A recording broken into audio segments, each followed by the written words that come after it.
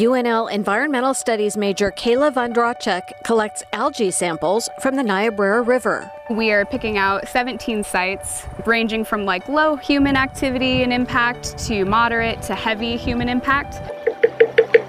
Kayla's mentor on the project is Assistant Professor Jessica Corman. We're interested in the Niobrara River because, for one, it's a wild and scenic river, which is pretty unique in the U.S. It has fairly good water quality, but there's a lot of tourism that happens in the river.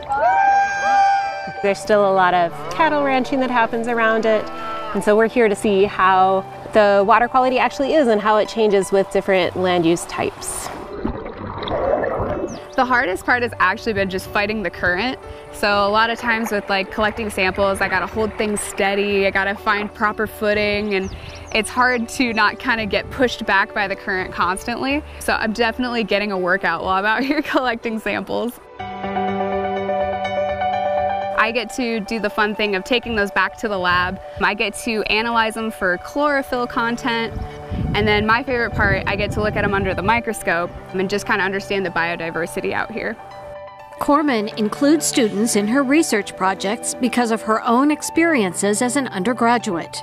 During a research project in Tanzania, Corman saw firsthand the importance of water on people's lives.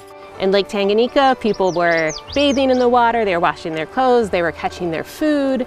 So people had a super intimate connection with the river. And same here in the Niobrara, thousands of people come and float down this river every year. They appreciate it, they love this river, and so it's important that we keep managing it so it can be a sustainable resource for many futures down the line.